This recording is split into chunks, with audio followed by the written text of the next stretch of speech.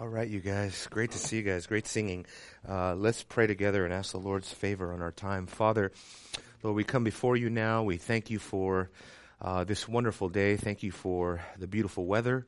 I know, even though it might be short-lived here in Texas, we do thank you that we are here, that you've strengthened us, that you've given us breath to live another day, to be able to sing and proclaim your praises and your excellencies, Lord. So we thank you, Lord, that you have given us your Spirit and that you have instructed us in your word. We pray that you would simply just edify our souls today.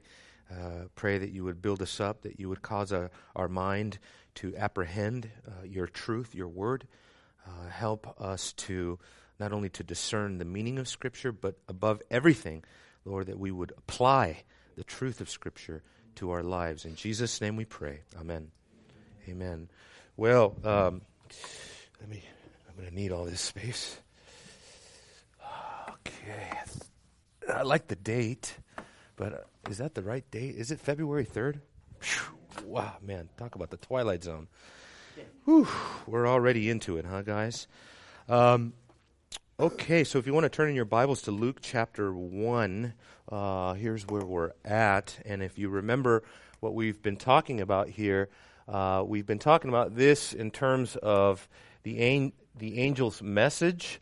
So the angelic, what I've called it, angelic theophany, not because the angel is God, but because the angel manifests the glory and the word and the message of God, and this is a breaking in of the divine into the earth, into the world. And in this message, we have seen this is actually the second. This is the second message, right? The first message had to do with the forerunner, that is John the Baptist. The second message has to do with the Messiah, and we saw a couple things already. We saw first the messianic line. I'll just shorten it up there, and that was because of the reference to David.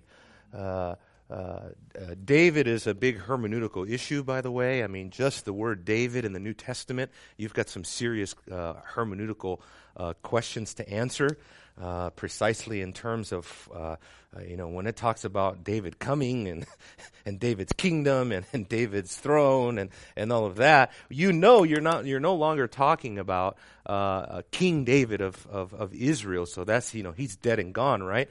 Actually, in Acts chapter 2, that was Peter's point. Peter's point was David's tomb is with us today. So Psalm 16, which is quoted in Acts chapter 2, Psalm 16 can't be talking about David. It must be talking about somebody else, namely David's son, David's Lord, Jesus, right? And so we saw the messianic line there because of the reference to David. We also saw what I called covenant. Oh, yeah, that's horrible. Covenant favor. Why? Well, because Mary is told that the Lord is what? With you. And the Lord being with you, we saw that in the Old Testament, that was code for God's covenant presence. And so God told Abraham, I am with you. God told Joshua, I am with you. God told Moses, I am with you. Right? And all these key people in redemptive history were given this slogan, I am with you. Right? Wherever you go, I will be with you. Joshua, do not be afraid, for behold, I am with you. You see, all these things. So now, here comes the covenant slogan, and it's now applied to this lowly virgin, Mary. It's just incredible, you guys, because what happens is that all of redemptive history is kind of brought to a screeching halt. One thing about the Old Testament, you guys just think in your minds about what the Old Testament looks like, what it's comprised of. It's all these stories, right? And then you have all these plots, and you have all these subplots, and you have all these subsidiary plots. The story is talking about the kingdom and what's going on, and then off comes a little story about Ruth, right? And then, you have all these, crazy prophetic events that are going on, with the Assyrians and with the Babylonians. And then you have this little epistle like Lamentations just kind of creeps in there, you see. And it kind of takes the reader off to the side for all these little subplots that have something to do with the main plot. But what happens when you arrive at the New Testament is that all those little subplots are gone. There's no more veering off the path, as it were. Now we're going to focus in only on one thing. It's like all redemptive history is now focused upon. It's no longer a concern about, what are the Romans doing? What are the Medo-Persians doing? What are the Assyrians doing? What are the Babylonians doing? No, all of history now centers upon one person, and that's Jesus, right? I mean, if you get that, that's a big deal. So the next thing I want to point out to you is in verse. Where is it? Is it 31? Yeah. Look at verse 31.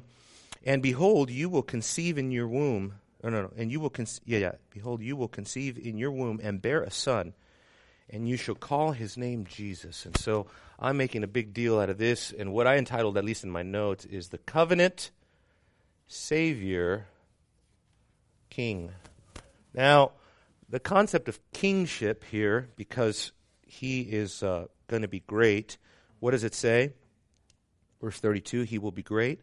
He'll be called the Son of the Most High. The Lord God will give him the throne of his father David. So there you go. So it's just not enough. You must hyphenate words, right? It's not enough to have one or two words. You got to hyphenate them to connect the concepts, to show that these concepts, it's like they organically spill from one to the other. They feed off of each other. They inform each other, okay? So he is the covenant Savior King. Covenant, why? Because, that's what the Messiah is. He is God's covenant servant.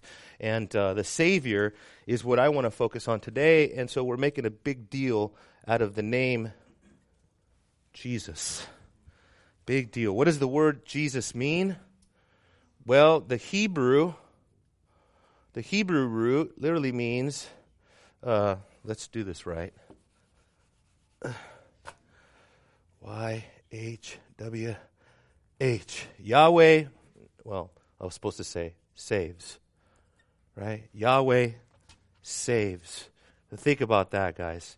So here, we're thinking especially in terms of the fact that what you have in the arrival of Jesus is not just the arrival of another descendant of David or another descendant of the woman, going all the way back to Genesis 3, verse 15, you literally have Emmanuel, right? What is that? Yeah, that's right. God is with us. And so it's like this is the Theophany. This is like the Theophany par excellence. This is like big capital T Theophany. In other words, this is like the ultimate theophany, right? This is the actual incarnation of the Son of God, who is himself Yahweh, and who comes to save his people. Now, this is the subject of our study, the Spirit of Christ. What are we talking about? We're talking about the relationship of the Spirit to the person and work of Christ in the Gospels, mainly in the Gospels, but obviously that leads us all over the place. And so part of what we're doing here is to show, what is the Spirit doing, right? How is the Spirit working? Well, the Spirit is revealing the messianic line of David. The Spirit is revealing where the covenant favor of God is to be found, and the Spirit is also providing the Savior to come. And so, if you remember our vocab, our vocab, we have covenants in the Bible. Some covenants are explicit, or some covenants are actually they're actually named in Scripture. Like what covenant? Anyone? Well, what covenant can you think of in Scripture?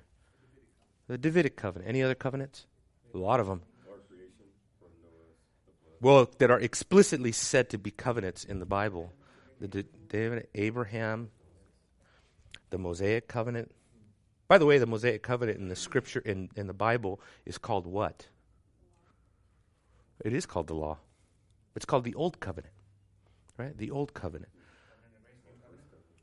The covenant of grace is not mentioned in the Bible, so explicitly the new covenant is. So you have all these covenants, right? I got news for you guys.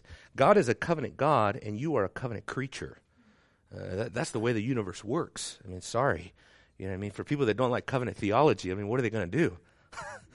What are they going to do for all eternity? Twiddle their thumbs, you know? You're like, oh, man, we're in a covenant.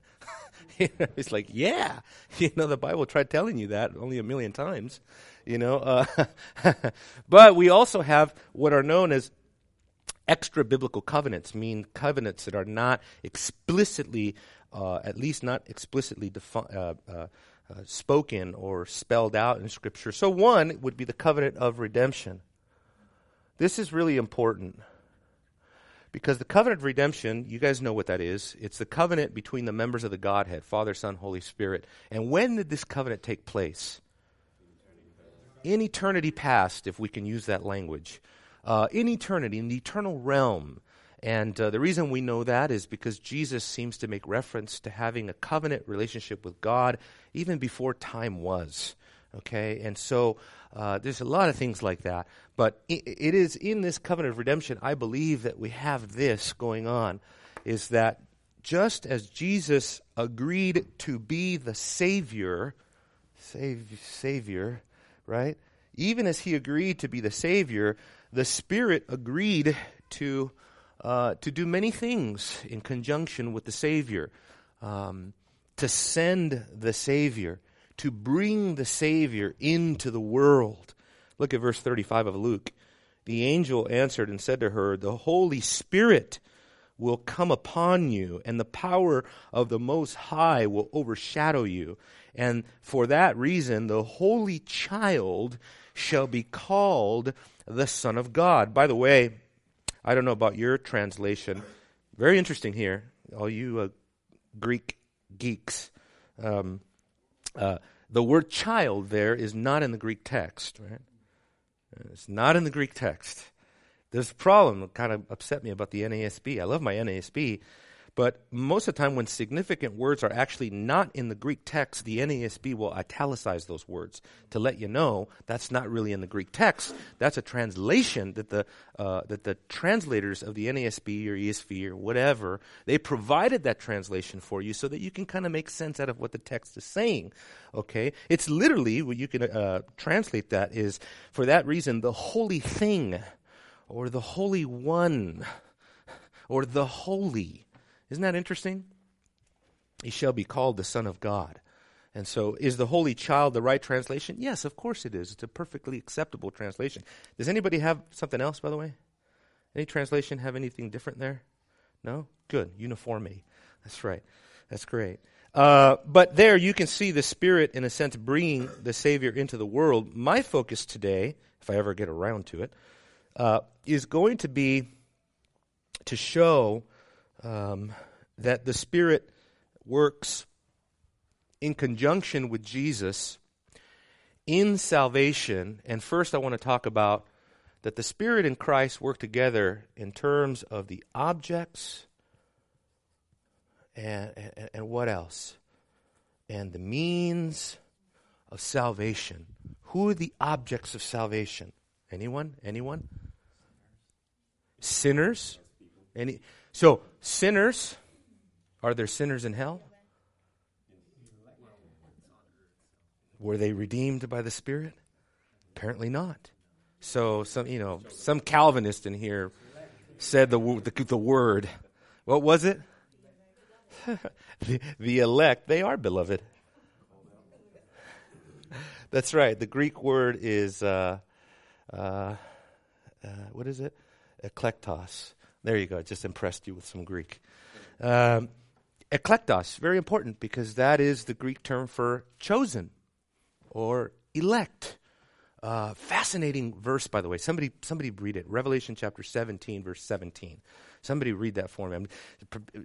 I've been immersed, you guys, in eschatology lately. So if it spills over, it's like sermon is kind of symbiotic relationship with Sunday school here. Revelation 17:17. Another good 17:17 passage is John John 17:17. What does it say? Thy word is, sanctify them in thy truth. Thy word is truth. Right? That's a good verse. You better remember that. 17:17. A lot of verses work like that. 16:16, 17, anyway. That's like real Sunday school now. Yes, ma'am. For God has put it into their hearts to carry out his purpose by being of one mind and handing over the word of God to the beast until the words of God are fulfilled. Oh, no, that's not it. Keep reading, I think. And the woman that you saw is that the great city that has dominion over the. So I don't think that's it. I like it.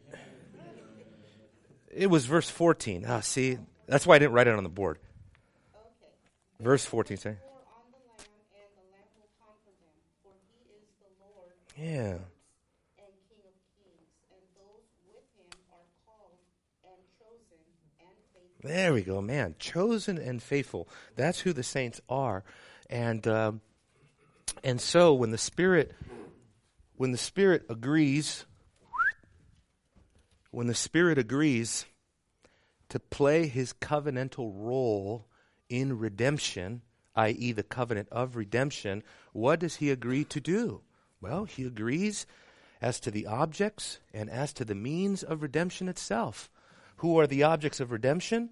The elect, right? What is the means of redemption? The cross, right? And so, a lot going on there. Now, back to our vocabulary. Russell pointed this out to me last week, and I thought it was really good. He said to me, what did you say? Okay, I'll try to... First, I'll deconstruct you, and then I'll reconstruct what you tried to say. But he said something to me like, what you're doing is you're kind of laying out the biblical theological themes, right, that the Spirit, and then how the Spirit informs that, right, which is, he's paying attention. He was wondering when I was going to get to the chase, but I'm working on it. But what I'm saying is this, is that the Spirit is working to create all these things like what?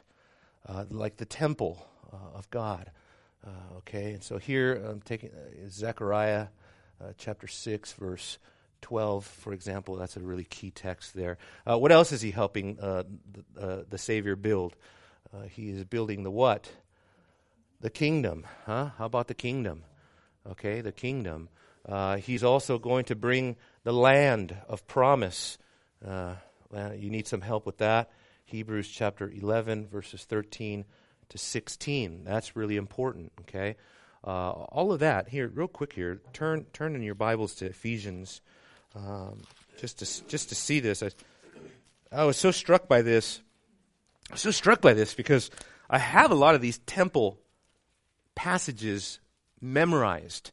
And remember last week we talked a little bit more about the temple. We're not talking about architecture. We're not talking about hewing out another stone, right, and piling them up on top of each other. What does Peter say? 1 Peter chapter 2, verses 2 and 3, that we are living stones, right, and we are being built up, right, into a holy temple. Right, that's what it says. So that's a different temple. It's a spiritual temple. And look at Ephesians chapter 2, beginning in verse, I don't know. Well, verse 22, or else I'll get out of hand here. So, verse 22 says, "In whom, in Christ, you also are being built together into a dwelling of God." Now, here's the key. Watch this now. In the Spirit. Isn't that remarkable, right? So what constitutes the end time corporate ecclesiastical, meaning the church type temple of God, is the Spirit of God. By virtue of our union with Christ, that mystical union that we have with Christ on a spiritual level, it is the dynamic of the Spirit that binds us together, right? So that, in a sense, these living stones can be scattered all over the earth, but in reality, they are actually together. They're actually unified. They are cohesive. They are building the temple precisely as God has wanted to build it all along. This shouldn't surprise us because what else does the Spirit do? How about this, guys? Really start thinking about this. Creation and what? New creation. right? New creation, creation, new creation. I want you to think about the creative, sovereign fiat of God in the creation narrative. What does God say? He says, "Let it be," right? And what happened? And it was. And after God creates, then he says, after each interval, he says, "It is good." Why is he saying that? I'm setting you up so bad you have no hope here. Chris, why does he say it is good?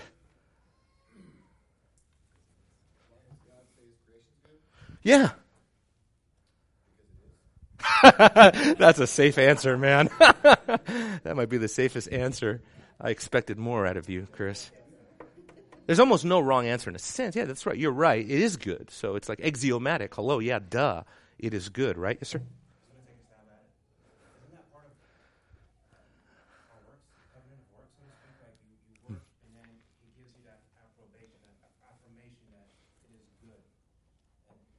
Since he's the archetype of that, so whenever he works, at the end of his work, it is good.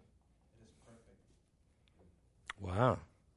What have you been listening to? What have you been reading? Yeah, I bet.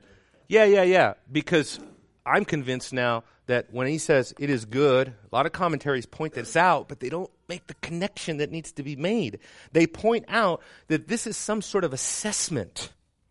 That the Spirit, as he's creating, he's the one brooding over the waters, moving creation around, he is a direct agent through which the creation comes. Is Jesus the agent through which creation came? Of course. What does Colossians say? Colossians chapter 1, verse 17, right? It says, everything was made by him and for him, right? Same thing about the Spirit. Everything was made by him and for him. And so when the Spirit creates, and when God says it is good, what I want to tell you is that the reason it is good is this right here. Is because the creation, the 6-day creation, the planet upon which you and I are now standing, is good because it accurately fits the pattern that it was patterned after. It accurately reflects, if you would, like the new creational reality from which it is patterned. Do I have to draw my triangle again? Right? It's like the heavenly creation, not creation is not a good word, but let's say the heavenly world, and then you have the 6-day creation here that's patterned after this. And so when the Bible says it is good, he's saying it's the right pattern. It comports to that. It fits that. How do I know this for certain? Because, brothers and sisters, the historical type of creation, the earth, the cosmos that we are now in, all throughout Scripture, is said to actually be the pattern for things like what? You guys know, the temple, right? The tabernacle. And all of these things, once again, are just types and shadows. Types and shadows of what? Of the true temple. See that? There's a reason why when you went into the tabernacle or into the temple as a priest and you walked in there, you would have all sorts of symbols all around you of creation. Stars that were stitched into the veil, the Holy of Holies, representing the galaxy. You had the laver and the basin. You had the altar. Those represented the sea and the earth. All of this typology meant something to the priests, to the people as they were walking in there, because the tabernacle was like a little microcosm of the cosmos. But we know, according to Scripture, that these things were merely a shadow of something far greater, which is the heavenly. You see, the greater. What is didn't we look at this last week? You have to keep repeating this in your mind or you'll never get it. You're like, yeah, I know, I don't get it. Yeah, neither did I. But it's right there. Clear as mud. Let's see here. Oh, Hebrews 9. So what we're saying is this. Hebrews 9, verses 11 through what? No, just 11. That's it. Simple. Making this as easy as possible.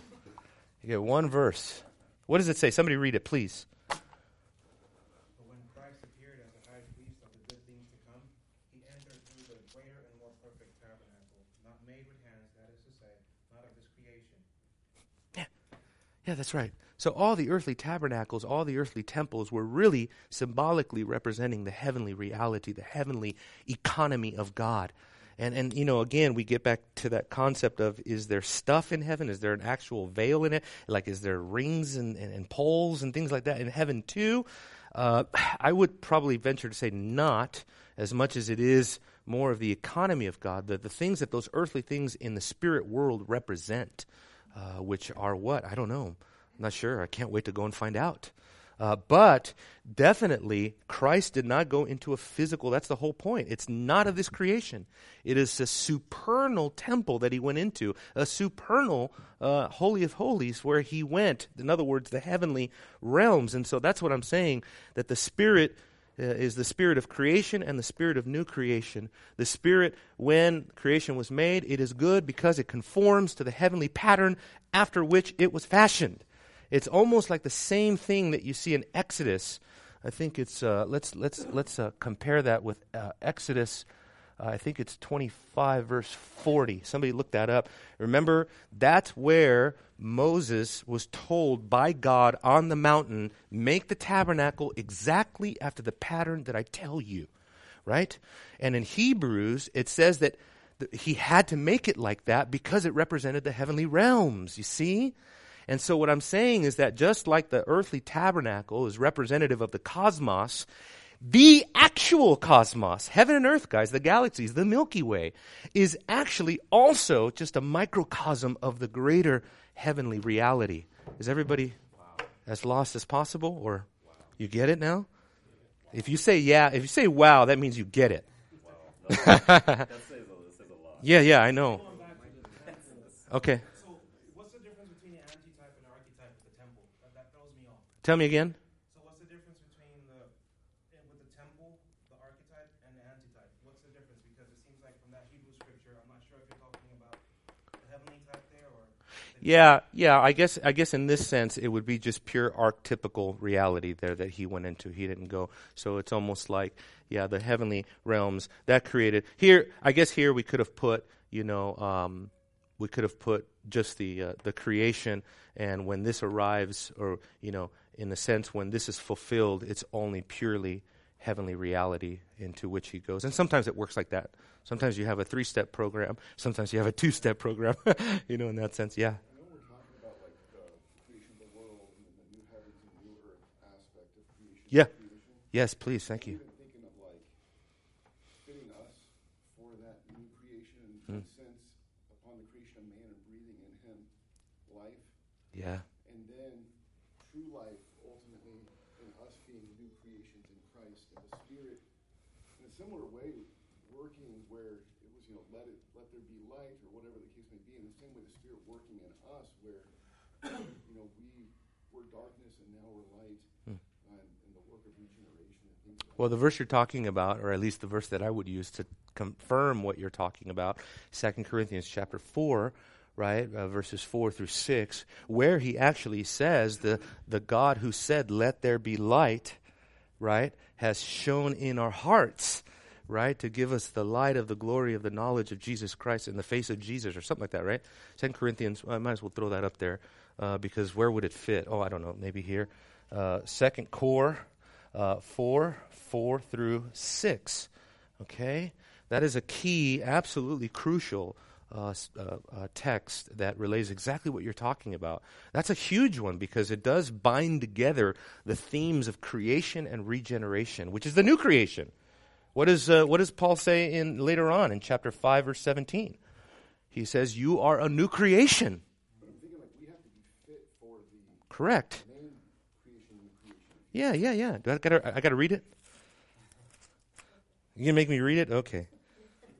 Because I agree with you. It says, for we do not preach ourselves, but Christ Jesus as Lord, and ourselves as bondservants for Jesus' sake. For God who said, light shall shine out of darkness, which is a reference back to the creation fiats of Genesis. He says, is the one who has shone in our hearts. Wow, isn't that amazing? Where does a new creation take place? First, resident in our hearts, within, to give the light of the knowledge of the glory of God in the presupon of Jesus, which is either face or presence. In the face of Jesus, in the presence of Jesus. That is where the glory to which the original creation pointed, that is where the glory is all found, is in the face of Jesus. It's like, boy, yeah, let's that baby's trying to out-preach me right now, so yeah, close the door on that. Male or female, it depends how much trouble they get in. Yeah, but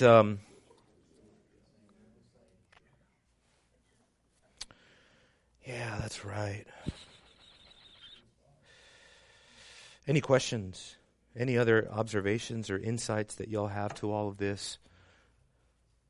I think the Lord just wants us to really get this, because I think for our church, we've been on these kind of themes.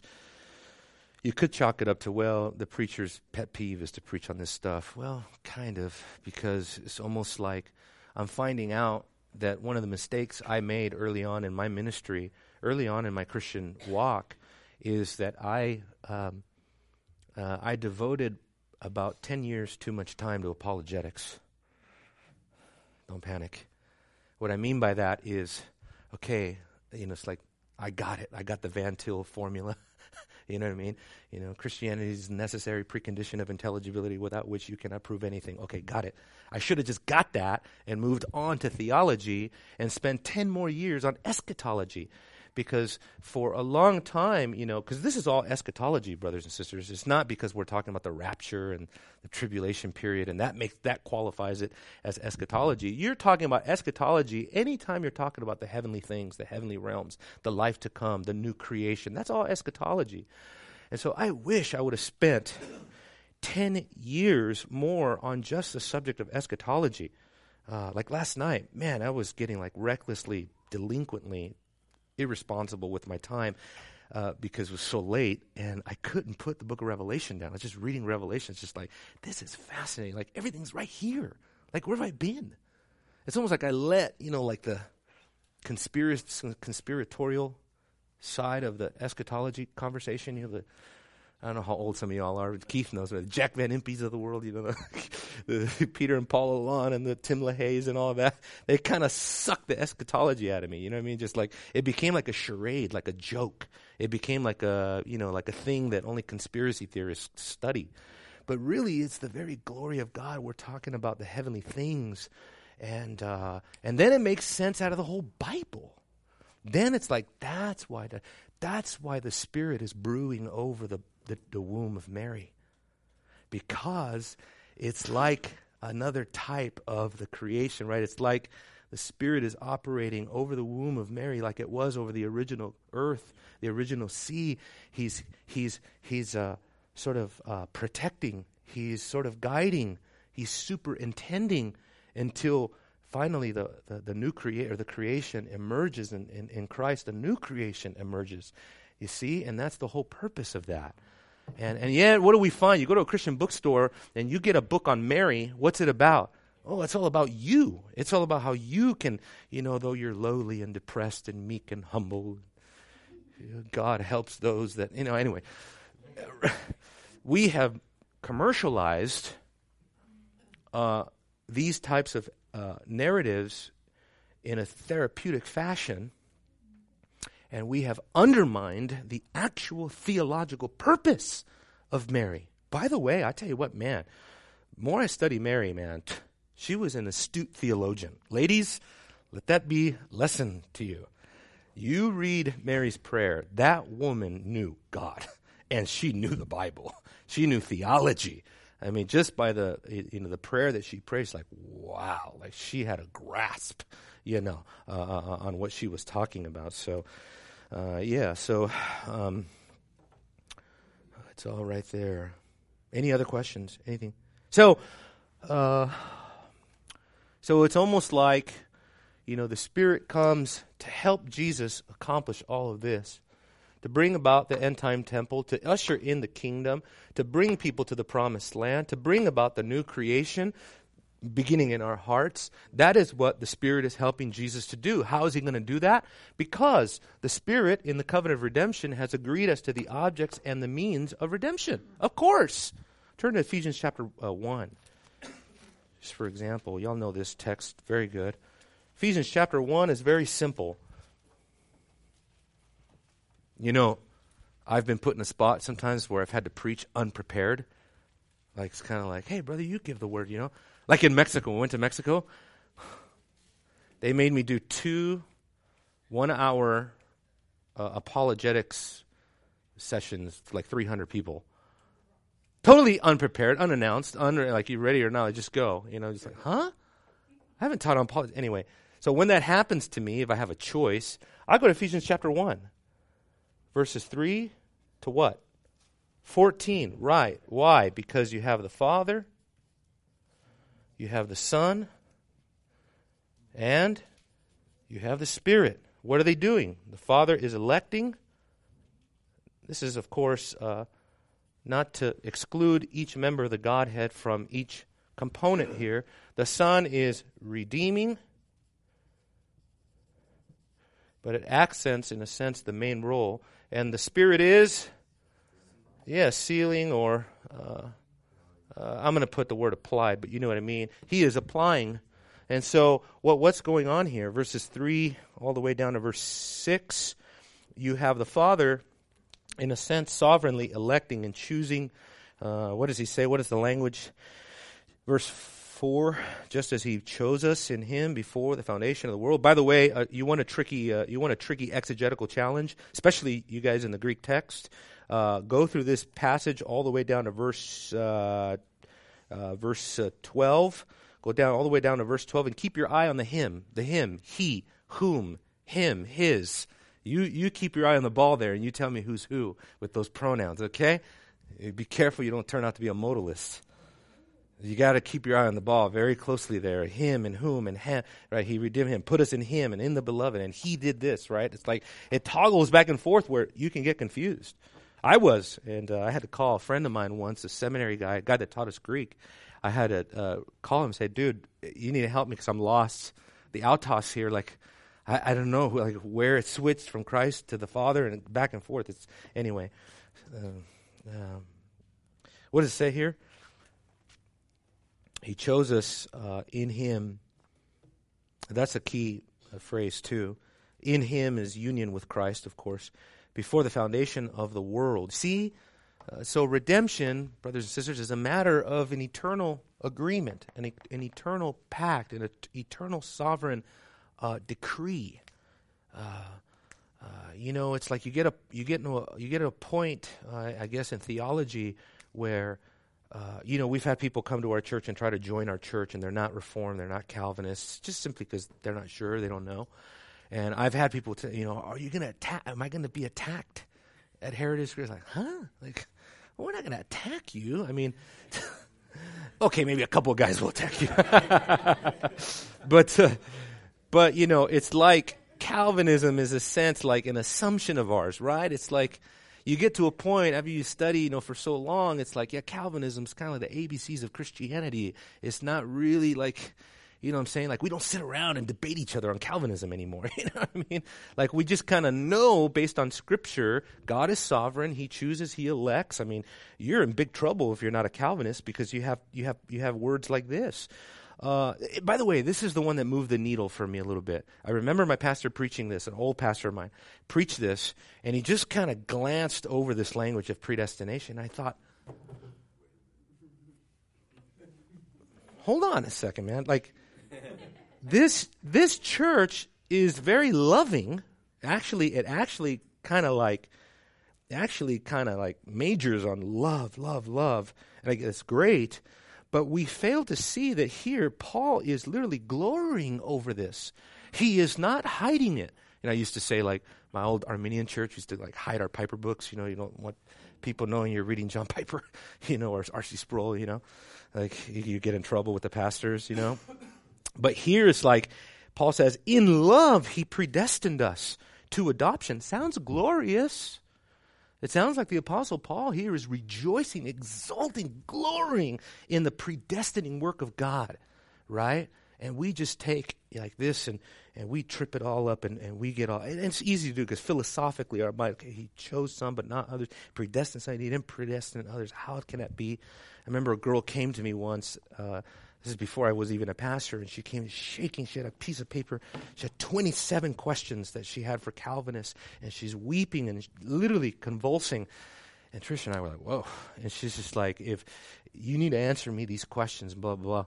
Said, because depending on how you answer these questions will depend on whether or not I can say that's my God or not. And yeah, and I was like, whoa, we have a bigger conversation to have. You know what I mean? It's like, that happens to me. I don't know why God puts me in that position, but we recently had that question. I had a sister, Trish and I, good friend of ours. We visited her, and there was a gentleman that was interested in her and wanted to possibly court her. And she asked Trish and I if I could go and basically interrogate the poor guy and just kind of see spiritually where he's at and all of that. Well, okay, so he was Armenian. And we got to, and he's such a nice guy, but he's Armenian, and we got to a point in the conversation where he said, if that's God, then I don't want anything to do with it. And I said, then you have a much bigger problem than debating Calvinism. You have a presuppositional problem. You have a, you have a creator and creature problem. It's almost like if you don't think the thoughts of God after him, you're doomed. And what you're telling me is that, right? That's very hard. It's very quickly, guys. It's like you can just be in a place where you're undone. And can anybody identify with this stuff though? Because I could. I remember when I was first challenged with Calvinism. Oh man, I had this very arrogant Calvinist teacher, preacher, theologian, whatever. I told him I wasn't a Calvinist, and he looked at me and he said, "God will forgive you, young man." And I was so offended at that. I was just like, what? Like how can you say that to me, And of course now I understand what he's saying, but I wouldn't say that to you, but I would just say, well, maybe I would, because God will forgive us all for our inaccuracy. We all see through a glass dimly. Think about all the theology like 10 years ago that you didn't know. And all the nonsense you were probably spouting out of your mouth. You know what I mean? Like, God have mercy on us. You know what I mean? Like, and yet he forgives us for that. And, but anyway, it's very controversial. But here you have no choice. I mean, you have, you have the work of God, the Father. How do you know it's the Father? Because, and it's an association of what he does in his Son. So he says, in love, he predestined us to adoption as sons through Jesus Christ to himself, according to the kind intention of his will, to the praise of the glory of his grace. So this is the problem I had with that church episode I was telling you about, is that this is supposed to be celebrated. We're supposed to be praising to the praise. What happened to the praise? We're over here shy and quiet and, almost ashamed of the sovereignty of God. I said, no, that cannot be. And then in verse 7, so the Father is choosing, electing. The Son is redeeming, and there you see it in verse 7. In him we have redemption through his blood. How are we redeemed? Through the blood. And then the Spirit comes in.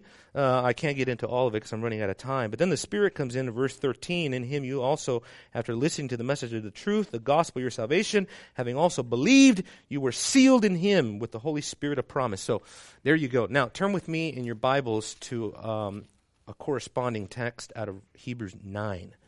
Hebrews 9. Because the Son is redeeming. And who is he redeeming, and how is he redeeming them? He is redeeming the elect. He is redeeming his people. He is redeeming those whom the Father predestined. This is, when you talk about like the difference between Calvinism and Arminianism, you're thinking mainly about the doctrine of soteriology, correct? Salvation, right? And you say, well, that's not good soteriology if you have bad, you get this wrong. No, it's even more than that. you actually get into a Trinitarian problem.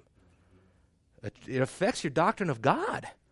Because if you have the Son redeeming those whom the Father did not elect, now you have the Son and the Father at odds as to the objects of redemption. So the Father, in a sense, like the Arminian scheme, I've even heard pastors say this. God chose everyone, right? And then, but through free will, you can choose whether or not you want to take advantage of that election, right? Or something. Those formulas, they don't work. Okay, that can't be, because whoever the Father chooses, He chose so that the Son would redeem.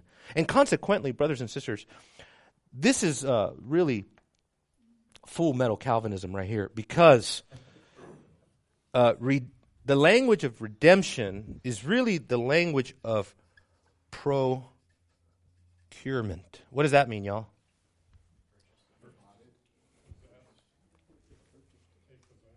Correct. To take possession of, or to obtain, right? Yes, to redeem is to purchase something. To procure something is to actually take it to yourself. You see? The reason I say this is because you look at the Old Testament background of this Greek word, redemption, okay? You look at the Old Testament Hebrew background of that term. Everywhere where something is redeemed, it is always obtained. It is never redeemed and then left in a sense of, you see what I'm saying?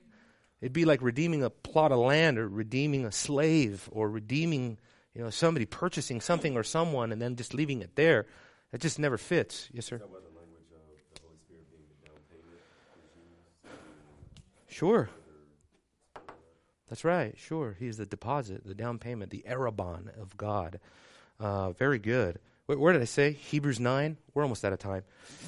How closely does the Spirit apply and work with the redemption of the Son? Hebrews 9, verse 14. Okay? But we're not going to do that. We're going to read from verse 11. But when Christ appeared as a high priest of the good things to come, He entered through the greater and more perfect tabernacle not made with hands, that is to say, not of this creation, and not through the blood of goats and calves, but through His own blood. There's the redemption. He entered the holy place once for all, the heavenly holy place, you guys, having obtained, here we go, eternal redemption.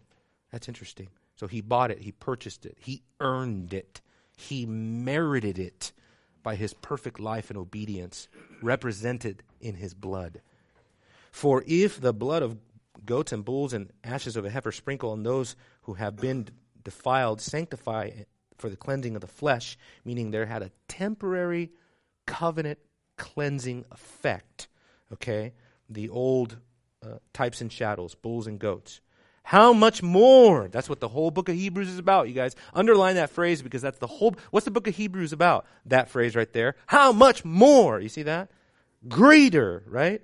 How much more will the blood of Christ, watch this now, who through the eternal Spirit offered Himself without blemish to God, how will He not cleanse your conscience from dead works to serve the living God? Okay. So we'll leave it right there. So we have a controversy here that we need to spell out. There are those who would say that the Greek word there for spirit, pneuma, can be taken in two ways. It's either a reference to Jesus' human spirit, His own eternal spirit, or it is a reference to the Holy Spirit who is eternal. How do we decide? It's not an easy one. I've sided with the more traditional position that it's referring to the Holy Spirit. But those who say that it is Jesus' eternal Spirit have a case. There is some strong evidence of that. What they're going to be saying is that that is, in a sense, like a parallel to Jesus, and the fact that it says in chapter 7 of Hebrews, verse 16, that according to the power of an indestructible life. So there they would say that the indestructible life of Jesus is also a reference to his eternal Spirit. Consequently, that verse there in Hebrews 9:14 does not say Holy Spirit. You see that? But those on this side of the room that are arguing that and argue to the other side of the room and say, yeah, but it also does not say his eternal Spirit. There is no pronoun of possession there at all. And so it just left there for us to debate. It's just left there for us to debate. So what do I believe? Well, let me just read F.F. Bruce because he knows better than I do. This is what he says. He says, behind our author's thinking lies the portrayal of the Isaiah servant of the Lord who yields up his life to God as a guilt offering for many, bearing their sin and procuring their justification. When this servant is introduced for the first time, God says, I have put my Spirit upon him, Isaiah 42:1.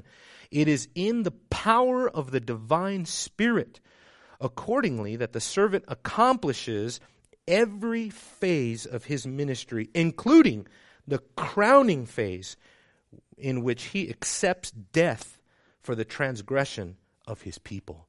That's right. So basically what this is saying is that the Spirit of God empowering the Son to lay down his life and to shed his blood. The Son oversaw that, empowered him to do it, kept him in that moment of trial, in that moment of temptation. Why do I say temptation? Because remember the garden? He sweat, as it were, great drops of blood. It was to bear the wrath of God is like the Holy Spirit empowered him to stay there and to bear the wrath of God.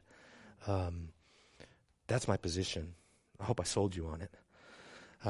Isn't that incredible, though? Even what's more incredible is how fast time flies in here. Yes, sir, please. Can't you argue that the Spirit does that kind of thing for Jesus throughout his whole human existence? That's what he said. He says every phase of his ministry. Yeah. Miracles. He was performing miracles the same way the apostles were. We're going to get to that. I think. Am I wrong? No? What else? Everything. Communication with the Father went through the Spirit. Right. How about his temptation in the wilderness? I see him as a man just like Michael, trying to continue trying to be Jesus. And Don't.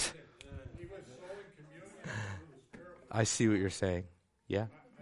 I don't know if I'm right, but I think that's the way it is with everything in his 33 years. Yeah. Amen, brother. We never read about the human nature communing with the divine Christ. He communes with God through the Spirit, not through his divine nature. I think that's the model I use.